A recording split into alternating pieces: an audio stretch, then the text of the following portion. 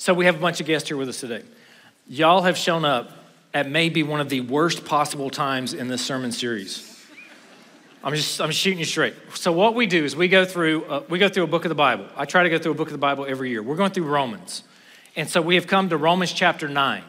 Nobody understands this book, this particular chapter, because this particular chapter balances God's sovereignty and human responsibility, which none of us can thoroughly explain to our own satisfaction in our logical minds. And yet you're here today as I'm going to try to walk through this with our students and preach the text. So let me just say this. We believe the Bible. We believe all of the Bible is important. We don't skip over the hard stuff. We roll right through the hard stuff and do our best with it. And then if I mess it up, I send them to the Bible profs to go sort things out. It's all good. We have fun looking at the text because we value it, which means we believe that in the beginning, God created in 6 literal days, rested on the 7th, historic Adam and Eve who sinned, and that sin is our problem because we've inherited a sinful nature. God in the Old Testament told us there was a coming Messiah. That Messiah came, lived a sinless life, went to a cross, died in my place and for my sake on that cross, went to a grave, got up again, is right beside the Father now, sitting down and coming again in the future to create a new heaven and a new earth. And because we believe Jesus is alive, all of this is okay. We can wrestle with God's sovereignty and balance that with human responsibility and come to the end of it and say, you know what? I'm not that smart. There is a God that has infinite knowledge of every detail of every situation that happens all across everything. And there is a God that sits outside of time. So in my mind, I can only think in linear time. What happened yesterday, today, and tomorrow. What just happened, what's happening now, and what's going to happen in the future. My mind is confined to put things in a linear time frame, whereas God is not. His ways are higher than our ways. His thoughts are higher than our thoughts. So as we walk through this text and we get to things that we may not be able to fully understand or explain as we would like to, let's just remember there's a God who knows it all. And he's a good God. And he's a faithful God, and we can trust him. Back in chapter 8, 8:31, what shall we say to these things? Paul starts asking these questions. He gives us a glorious passage. In that passage, he tells us that all things work to good for those who love the Lord and are called according to his purpose, meaning the eternal good. He works everything out for the good. He's in charge of all of it. He's sovereign. He tells us in that passage that there is nothing that can separate us from the love of God in Christ Jesus. He lists all these different things. Now, if you were a Jewish person sitting and listening to this letter as it's being read, your thought process might go something like this. But Paul, if all things work out for the good of those who are zealous towards God, and nothing could separate us from that love of God, why is it that all of the Jewish people haven't been saved? After all, Israel was God's chosen nation. He called them out. He adopted them.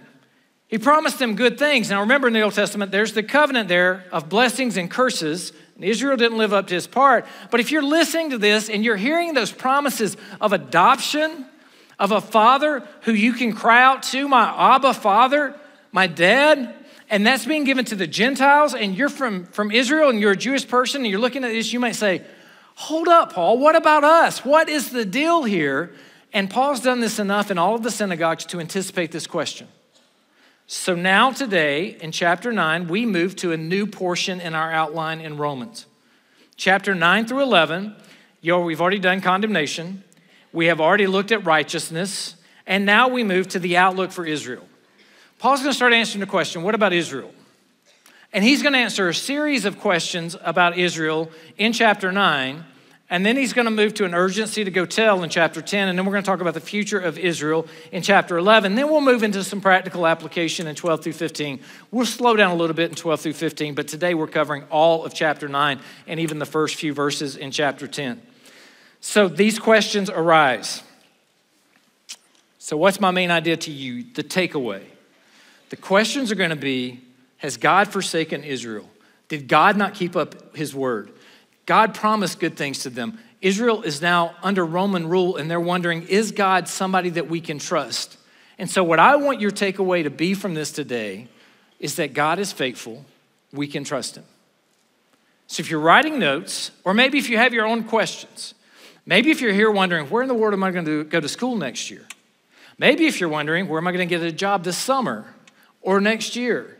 Or should I change majors? Here's what I want you to take away from this text, and as we walk through it, is that God is faithful and we can trust him. Here's the outline. It's a complicated outline. I apologize, but it's as simple as I could get it.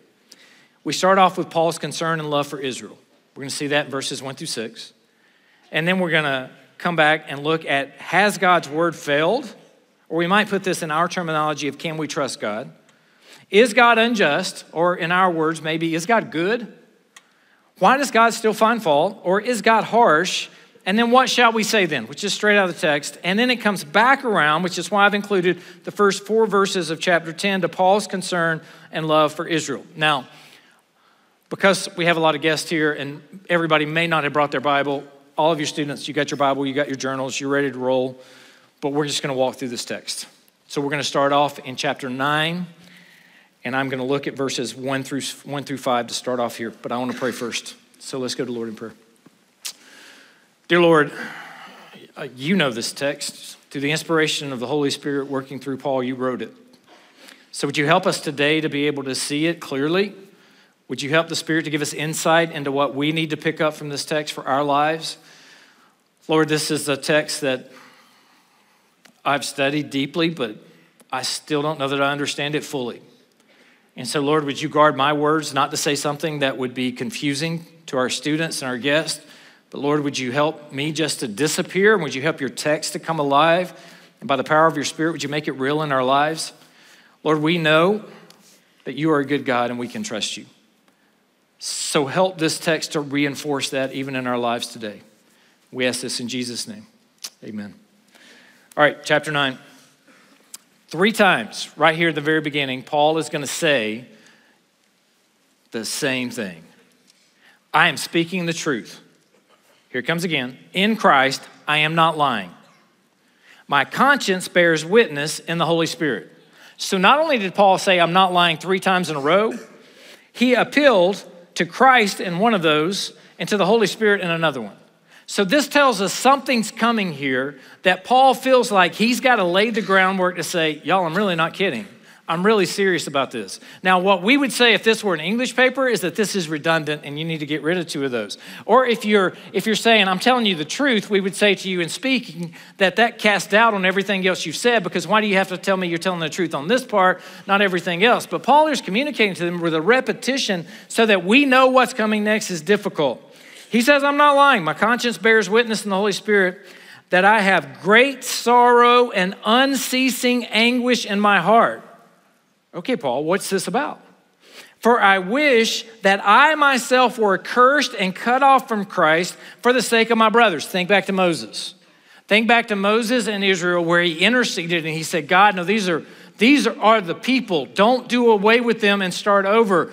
Lord, he stands in the gap for them. And what Paul is doing here is he's standing in the gap. Now, Paul can't sacrifice himself for them and redeem them. Nobody could do that but Jesus Christ, and Jesus has already done it. But what he's saying here is there's such a passion in his heart, such a concern over lost people, that he's saying to him, I would cut myself off. I would be accursed and cut off from Christ for the sake of my brothers, the fellow Israelites, my kinsmen according to the flesh. For they are Israelites, and to them belong all these good things. Now, first of all, I don't want to skip over this without saying, do you notice the passion for the lost, the love, the concern that we see here in Paul's writing? And all of us, as we go through this text, which ends up being a text that people argue and debate about over coffee, especially if you're a theology student. And some of the rest of you may tune out when they do that. That's okay too. But don't miss the passion for the lost. Are you concerned about a world that doesn't know Christ, that's dying? Are you concerned about people in Utah that may be zealous for a religion, but they don't know the one true God? There's mission trips you can go on if you are. Are you concerned about people in Boston or the Northeast that's bought into secular humanism or a secularism and they don't know about the one true God? Here we see that Paul expresses his concern. And then he talks about the good things, Israel's blessings. They're Israelites. To them belong the adoption, Well, that should hearken us back to chapter 8, because this is kind of why he's tying this in. And the glory and the covenants and the giving of the law and the worship and the promises. Promises. This word appears over and over in this text. Because part of what Paul is saying to them is God has not forsaken his word. He has not forsaken his promises. Every promise he has made, he is keeping that promise because he is a sovereign God in control of all things. And you can trust him just like we can trust him because we see that he's done exactly what he said he was going to do all throughout history. To them belong the patriarchs. Yeah, we know those guys. And from their race, according to the flesh, is the Christ, who is God over all, blessed forever. Now, everybody, you should underline this verse. You should start this verse, but especially if you're a theology student, because this is one of the few verses that actually links Christ to God directly and very clearly. There's argumentation over where the punctuation should go because your original Greek didn't have the punctuation, but most scholars have decided that this text says the Christ, who is God over all, blessed forever. That is a clear statement of Jesus' divinity. So now we move to the questions. This question doesn't have a question mark at the end, but it's a question. But it's not as though the word of God has failed. So I've asked this in the form of a question. So what's the question here? Has the word of God failed? Can we trust God? It's what's really being pointed out here. And so he says it's not as if the word of God has failed. And now here's your key. For not all who descended from Israel belong to Israel. Israel is used twice right here in two different senses. So, not all who belong to Israel, meaning the nation Israel, are part of Israel, meaning the spiritual Israel. So not every person that came through Abraham and that was born fully an Israelite is part of the spiritual aspect of being a child of God. So God's word has not failed to save all of the Jewish people because he never intended to save all the Jewish people. So here in answering this question, Paul is going to go through and give his argumentation. Verse 7, not all are children of Abraham because they are his offspring. Think Ishmael. He's generally not considered to be part of the people of God, but he's Abraham's offspring. Through Isaac is the one that said, your offspring shall be named. This means that it is not the children of the flesh, those who are humanly descendants, those of the nation who are the children of God, but the children of promise, notice that word promise is there again, are counted as offspring. For this is what the promise, notice it again, said. About this time next year I will return and Sarah shall have a son. So here we see this. Does God keep his promises? Yes. All right, let's ask that again. Does God keep his promises? Yes. So Sarah, too old to have a child. Abraham, too old to have a child. And God says there's a promise and it's going to come through that child. Not through ways to work around what God has promised, but trust God because his word is going to come true. And that's the same message for us. Trust God because his word is going to come true. And it says it's not through Ishmael. It's not through a different way. It's through Isaac. And it comes through Sarah. And this was the promise, and God kept it. And so Paul here is saying God's word is true. It's not as though his word has failed. And then verse 10, he transitions his argument, adds another statement to it, and says, and not only so, but also. Okay, God's word has not failed. You look at Isaac. You look at how he was born. Now, second example of my pieces of evidence that God's word has not failed. Let's look at Rebekah. So Rebekah had conceived children by one man. So you could say, well, wait a second, because Isaac and Ishmael had two different mothers, and so that's different. It was Abraham, it was the same father, but Rebekah received them by one man, our forefather Isaac, though they were not yet born. These were twins, remember? Twins in the womb. And though they were not yet born, they had done nothing good or bad. They had no actions in and of themselves. So this is not a foreknowledge that looks forward to see their actions and then proclaim something based on their actions. This is before they were even born. Nothing good or bad. Watch the repetition. In order that God's purpose of election might be continued, not because of works. Okay, now we're getting some stuff we don't like now. Wait a second. You mean there's nothing I can do to be the reason why I'm saved? It's not that I made a good decision or that I'm smart or that I'm funny or that I look good or that, no. God's election purposes, as it's talking about here, before they were born, before they had done anything good or bad, it's not of works, but it's because of him who calls. Now, do we trust God's word? She was told the older will serve the younger. Well, that's not the way it works. The oldest gets the birthright. The oldest gets the blessing. The oldest gets all the stuff. And yet, how did it work out in the Old Testament? Well, you know how it worked out with Jacob and Esau. He sold his birthright for some food because he was really hungry. Jacob stole the blessing. And then the Lord used Jacob's line, renamed Israel, as he takes the Christ through and all of his people. God said this was going to happen before they were born, and then it happened. Can we trust God's word? Yes. You see what he's doing here, right? Can we trust God's word? Yes. Now, here's a statement that we don't like. It's harsh. I get it. People try to explain it away. I don't know what to do with it. Verse 13, it says, as it is written, Jacob I have loved, but Esau I hated. And if you're like me, you sit there and you go, Esau I've hated. From the womb? Before he ever did anything? Not based on works?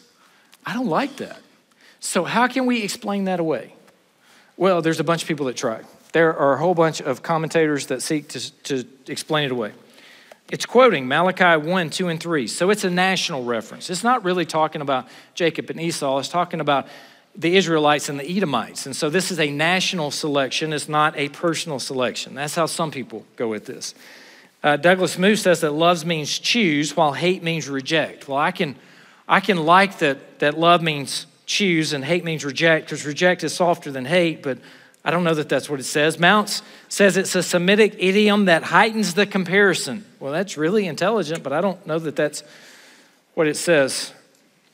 Luke 14:26, discipleship involves hating one's own family so that you put Christ above the family. Does it really mean a hatred of your own family? Some have said that that's the way we understand this word. Esau despised his birthright. Esau sold it to Jacob. Esau became the Edomites. They were not part of the people of God. And so that's what is intended and communicated here, is that God saw everything that Esau was going to do and he didn't choose him. The problem with that is the text says this was announced before they were born, not based on works. So what you do with this particular verse often is going to be influenced by your theological presuppositions and your systems that you're bringing in to the equation. What's important for the text, though, can you trust God? Yes. Has his word failed? No. He's kept all of his promises. And so we move to the second question. The second question, verse 14. What shall we say then? Is there injustice on God's part? Well, he answers it really quickly. By no means. So is God unjust or is God good? So the answer to is God unjust is no. The answer to is God good obviously is yes. So what shall we say then? Is there injustice on God's part? By no means. For he says to Moses, I will have mercy on who I will have mercy. All right, what's happening here? So Esau I've hated. I don't like that. I don't like the way that sounds. That doesn't fit with what I want God to be. And so Paul's response then is basically to say, God has always said he's going to have mercy on whoever he wants to have mercy on. And he's going to have compassion on whoever he wants to have compassion on. And when we look at this and think about this, let's recognize that all of us are rebels against the God who created us. We have rebelled against him in sinful rebellion. And the fact that is so crazy is not that he rejected Esau. The fact that's so crazy is that he ever loved and accepted Jacob. Jacob, the deceiver. Jacob, the one that took a skinned animal's hair and skin and put it on himself to deceive his father who didn't have good eyesight so that he could steal the blessing. God took somebody that was that depraved, that vile, that much in rebellion against all that's good and right and holy, and he chose him and he used him and he brought Christ through his lineage. Are you kidding me? That's mercy, that's grace, that's compassion. And chances are, I hope, everyone in this room, you've been called by God. You have repented of your sins. You put your faith in Christ. You are adopted into the family of God. And what I want to say to you is the remarkable thing is not that God condemns those who reject him. The remarkable thing is that God extends mercy and grace to those of us who repent of our sins and put our faith in him. That's where we should look at an incredible, remarkable God. Here it says, as it continues in verse 16, so then, it depends not on human will or exertion. It's not anything good you've done or I've done, but on God who has mercy. Oh, it gets deeper. For the scripture says to Pharaoh, for this very purpose I have raised you up, that I might show my power. Power is going to be repeated in this section and then again in the other. That I might show my power in you, and that my name might be proclaimed in all of the earth. And this is the repetition of what he just said. So then he has mercy on whomever he wills, and he hardens whomever he wills. Is God unjust? No. God has declared who he was to Moses. I'm going to have compassion on who I'm going to have compassion. I'll have mercy on whomever I want to have mercy. And then he concludes that same argument with God's going to do whatever God wants to do because God is God. Now, this is where my sin, I'm just talking about me. I'm not talking about y'all. Y'all are probably more spiritual than I am. This is where part of my sinful rebellion pipes up. Because I really want to think that I did something that caused God to choose me. I really want to think that God looked forward and saw some good inside of this heart. And he said, yeah, that's one of mine. But this is not the middle school picking teams. This is God looking down saying, there's nothing good in him. There is nothing good in you. And God says, I'm still going to have mercy on you. And I'm still going to have compassion on you. And friends, I want to tell you, if you read this chapter and all you worry about is double predestination over the grace and mercy of a loving God and a lost world out there, you're missing the point. If you read this passage just so you can win a theological argument, the pridefulness of our heart and our own minds that we're going to explain an infinite God, I'm going to understand the actions of a God that has full love that I can't comprehend, that knows every detail infinitely, it's not possible. But I know this. This sinner did not deserve to have mercy and compassion, and this God gave it to him. And you can't take that away. None of us deserve the good God that we have. So how dare us question that God? Pharaoh, what do we do with this? I don't have the answers. I don't know. Let me tell you this. Here's what you need to think through. Did Pharaoh harden his own heart or did God harden it? People argue based off of your systematized theological positions. Whichever way you want to argue it, you can find it. Here's how. Well, Exodus 4:21 predicted that Pharaoh's heart would be hardened by God. Passive voice is used in Exodus 7:13, 14, and 22. It says Pharaoh hardened his own heart in 8:15, 32, 9:34, and 25. It says that God hardened his heart and his officials' hearts in Exodus 9:12, 10:1, 10:20, 10:27, 11:10, 14:4, 8, and 17. So you can say God prophesied that he would harden Pharaoh's heart, and then God hardened Pharaoh's heart, and Pharaoh had no choice in the matter. You can say, no, Pharaoh hardened his heart first because it's 8:15. All those others were just talking about it was going to happen. It's not till 9:12 that God has something to do with it. And so God never hardens anybody's heart unless they harden their own heart first. You see how both of those can fit into theological systems. Or we can say that God hardened his heart and he hardened his heart, and we don't know how that works. But we know that God is sovereign, and we know that humanity is responsible, and we can't explain the details of it. So now that I have not answered that question, let's move on to the next question. Verse 19. So then you're going to say to me, what are you going to say? Why does God still find fault? This is a valid question. Okay, Esau in the womb was hated, not chosen. Pharaoh was raised up so that God could have long-standing patience before he destroyed him, to show the mercy that he gave to the Israelites in clearer detail, because that vast black backdrop allowed the light of the gospel to shine even brighter.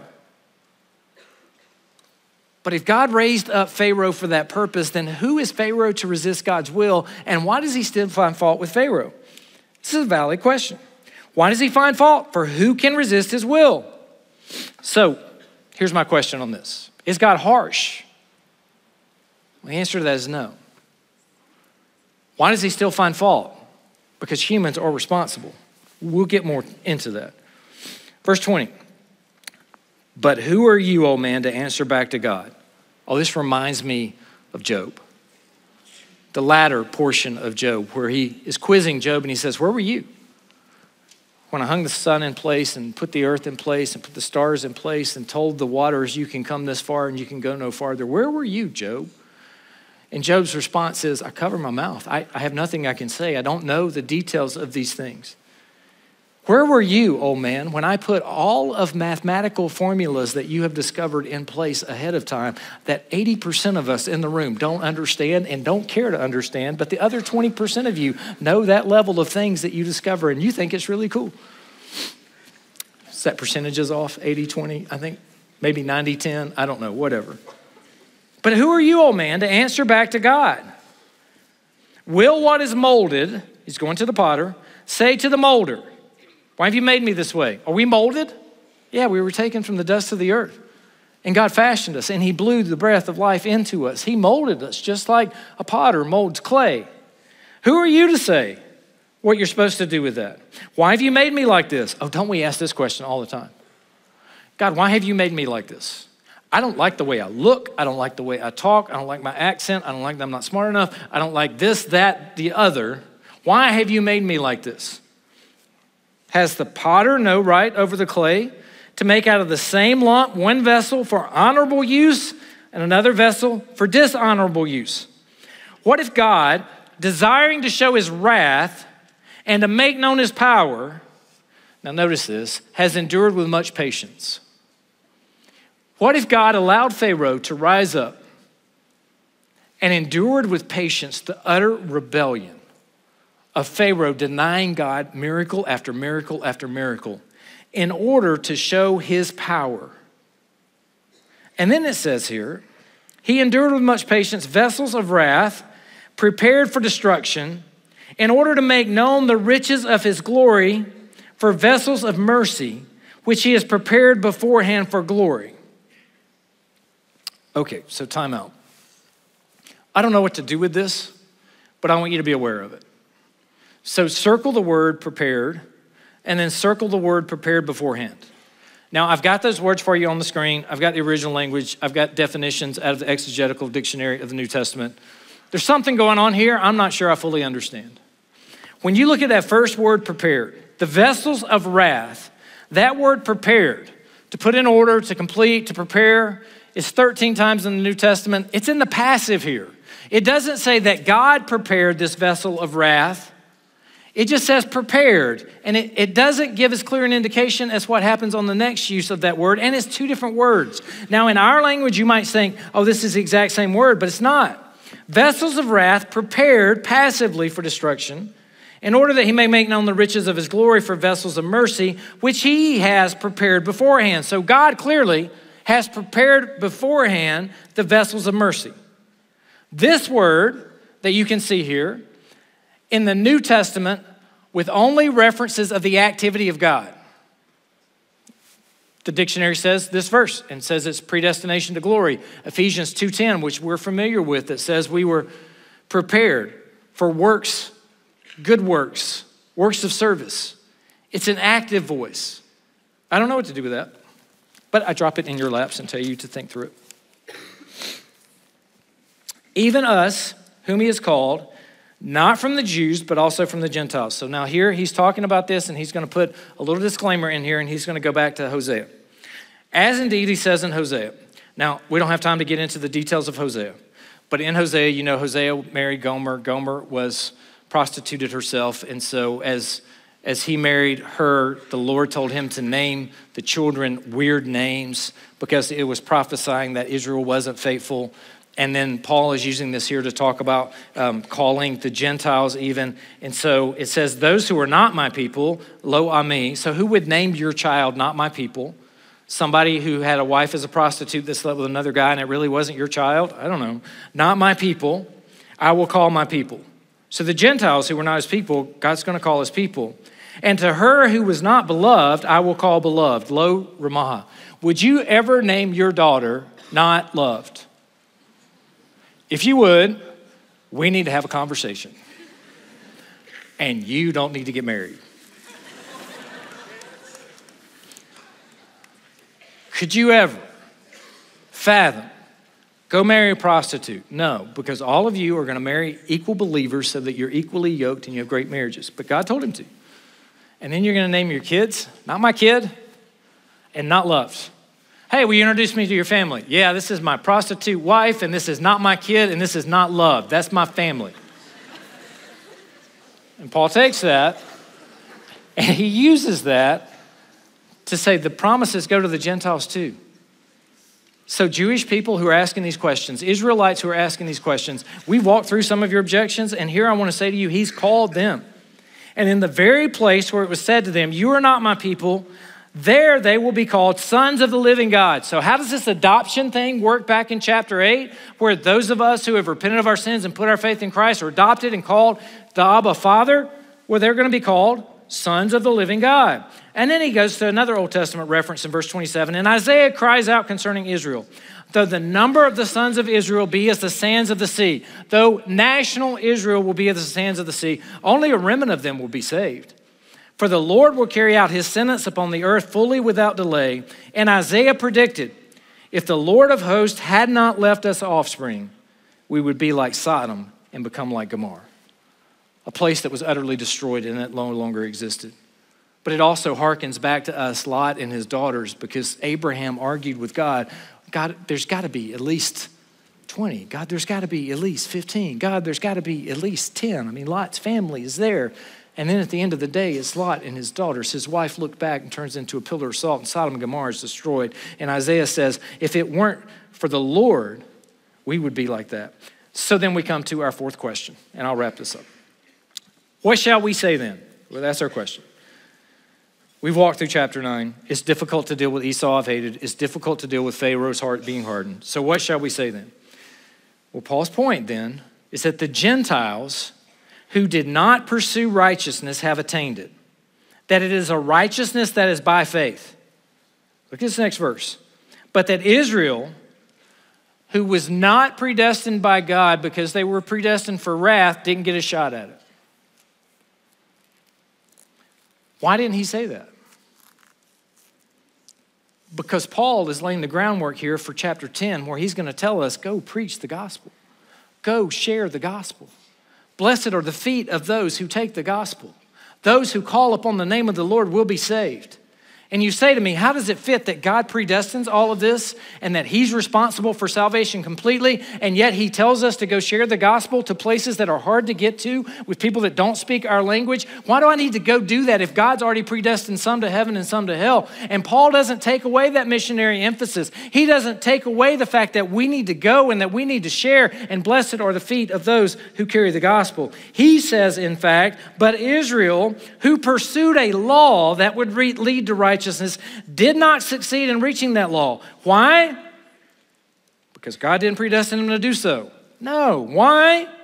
Because they did not pursue it by faith, but as if it were based on works. They have stumbled over the stumbling stone. As it is written, behold, I am laying in Zion a stone of stumbling and a rock of offense, and whoever believes in him will not be put to shame. Notice we cannot do away with human responsibility. I have no problem with you holding to God's sovereignty. In fact, every passage we come to that has God's sovereignty, we should preach and teach God's sovereignty at a high level. We should not be ashamed of the fact that God is sovereign and over all. That gives us great confidence that he will bring salvation to completion. But we also are ambassadors of Christ, and we should plead with others as though Christ himself were pleading with them, be reconciled to God. And human responsibility is still there. Your responsibility is still there. And when somebody rejects God, they reject God because of their human responsibility of rejecting God. So we go to chapter 10, because I don't have time to do any more of that. Brothers, my heart's desire. What is my heart's desire? Because here he's right back to his passion, his love, his concern for Israel. And my prayer to God for them, for Israel, is that they may be saved. For I bear witness that they have a zeal for God, but not according to knowledge. For being ignorant of the righteousness of God and seeking to establish their own, they did not submit to God's righteousness. Notice those words, and this is what makes this hard. Why are they not saved? They had a zeal for Christ, but they did not submit to God's righteousness. So if they didn't submit to God's righteousness, who's responsible for their damnation? For Christ is the end of the law, for righteousness to everyone who believes. I want to draw your attention to this, and then I got a couple of points and we'll be done. All right. They had a zeal, but not according to knowledge. Be careful that you don't have a zeal and a pride that actually becomes the biggest obstacle to you having authentic faith with Jesus Christ. Here's your application section. What shall we say then? Here's what we're going to say. We should be burdened for the lost. I've already covered it. God was faithful in the past. He will be faithful to us in the future. That's our main idea. God is faithful. We can trust him. God is completely responsible for our salvation. As much as I want to believe I had something to do with it, some small part, some little bit, I can't add a single thing to what God has already done on the cross. He has accomplished it. It is by grace alone, through faith alone, in Christ alone, for his glory alone. And that's the way I need to view my life. And that brings a humility as we recognize we can do nothing good. We get no credit. Humanity is responsible for rejecting God. When humanity says, I reject you, I don't want anything to do with you, and God says, okay, have it your way. So if you're out there right now and you're saying, I'm going to live the Christian life my way, I'm going to have it my way, that's a dangerous thing, friends. We don't create a God of our own mind. We go to the God who has revealed himself because there is a God and he has spoken and we need to learn what he is saying to us. So how do we reconcile these two things of God's sovereignty and human responsibility? Here's a good quote from J.I. Packer, Evangelism and the Sovereignty of God. He's quoting here, talking about C.H. Spurgeon. He says, Spurgeon was once asked if he could reconcile these two truths to each other. Quote, I wouldn't try, he replied. Quote, I never reconcile friends, end quote. Friends? Yes, friends. This is the point that we have to grasp. In the Bible, divine sovereignty and human responsibility are not enemies.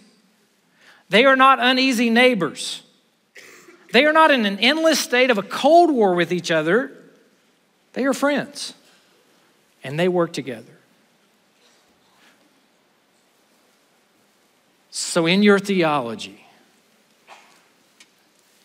don't try to solve an infinite God who knows more and whose ways are higher and that we can't understand without having room for question marks. And if you have a question mark, that's not a bad thing. Because it reminds us that we, as finite beings, will never fully understand an infinite God. But never forget this. God is faithful. You can trust him. You are loved. Go in peace.